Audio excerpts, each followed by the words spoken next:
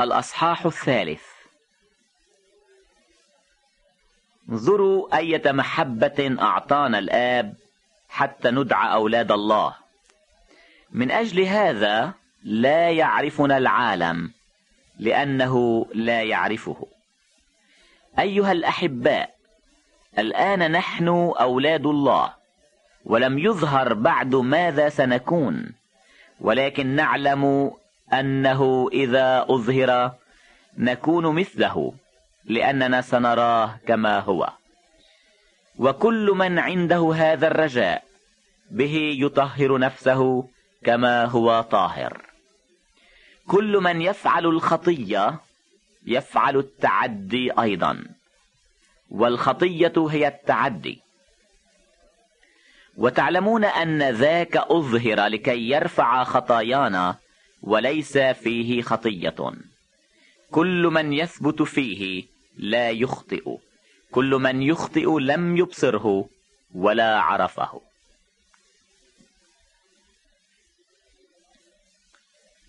أيها الأولاد، لا يضلكم أحد. من يفعل البر فهو بار كما أن ذاك بار.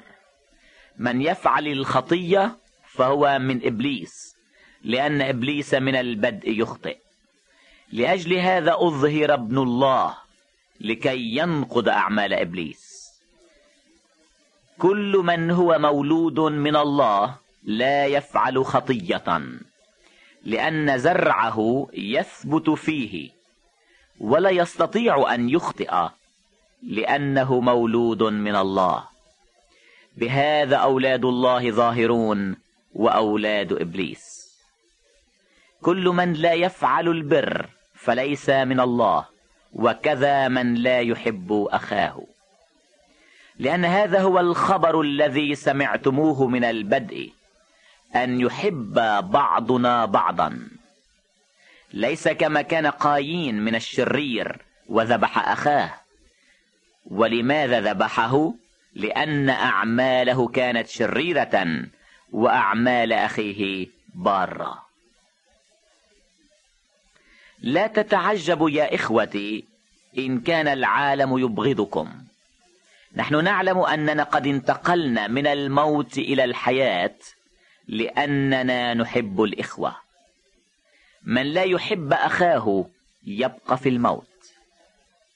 كل من يبغض أخاه فهو قاتل نفس، وأنتم تعلمون أن كل قاتل نفس ليس له حياة أبدية ثابتة فيه.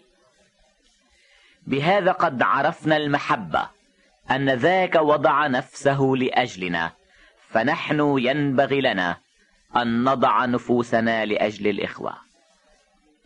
وأما من كان له معيشة العالم ونظر أخاه محتاجا وأغلق أحشاءه عنه، فكيف تثبت محبة الله فيه؟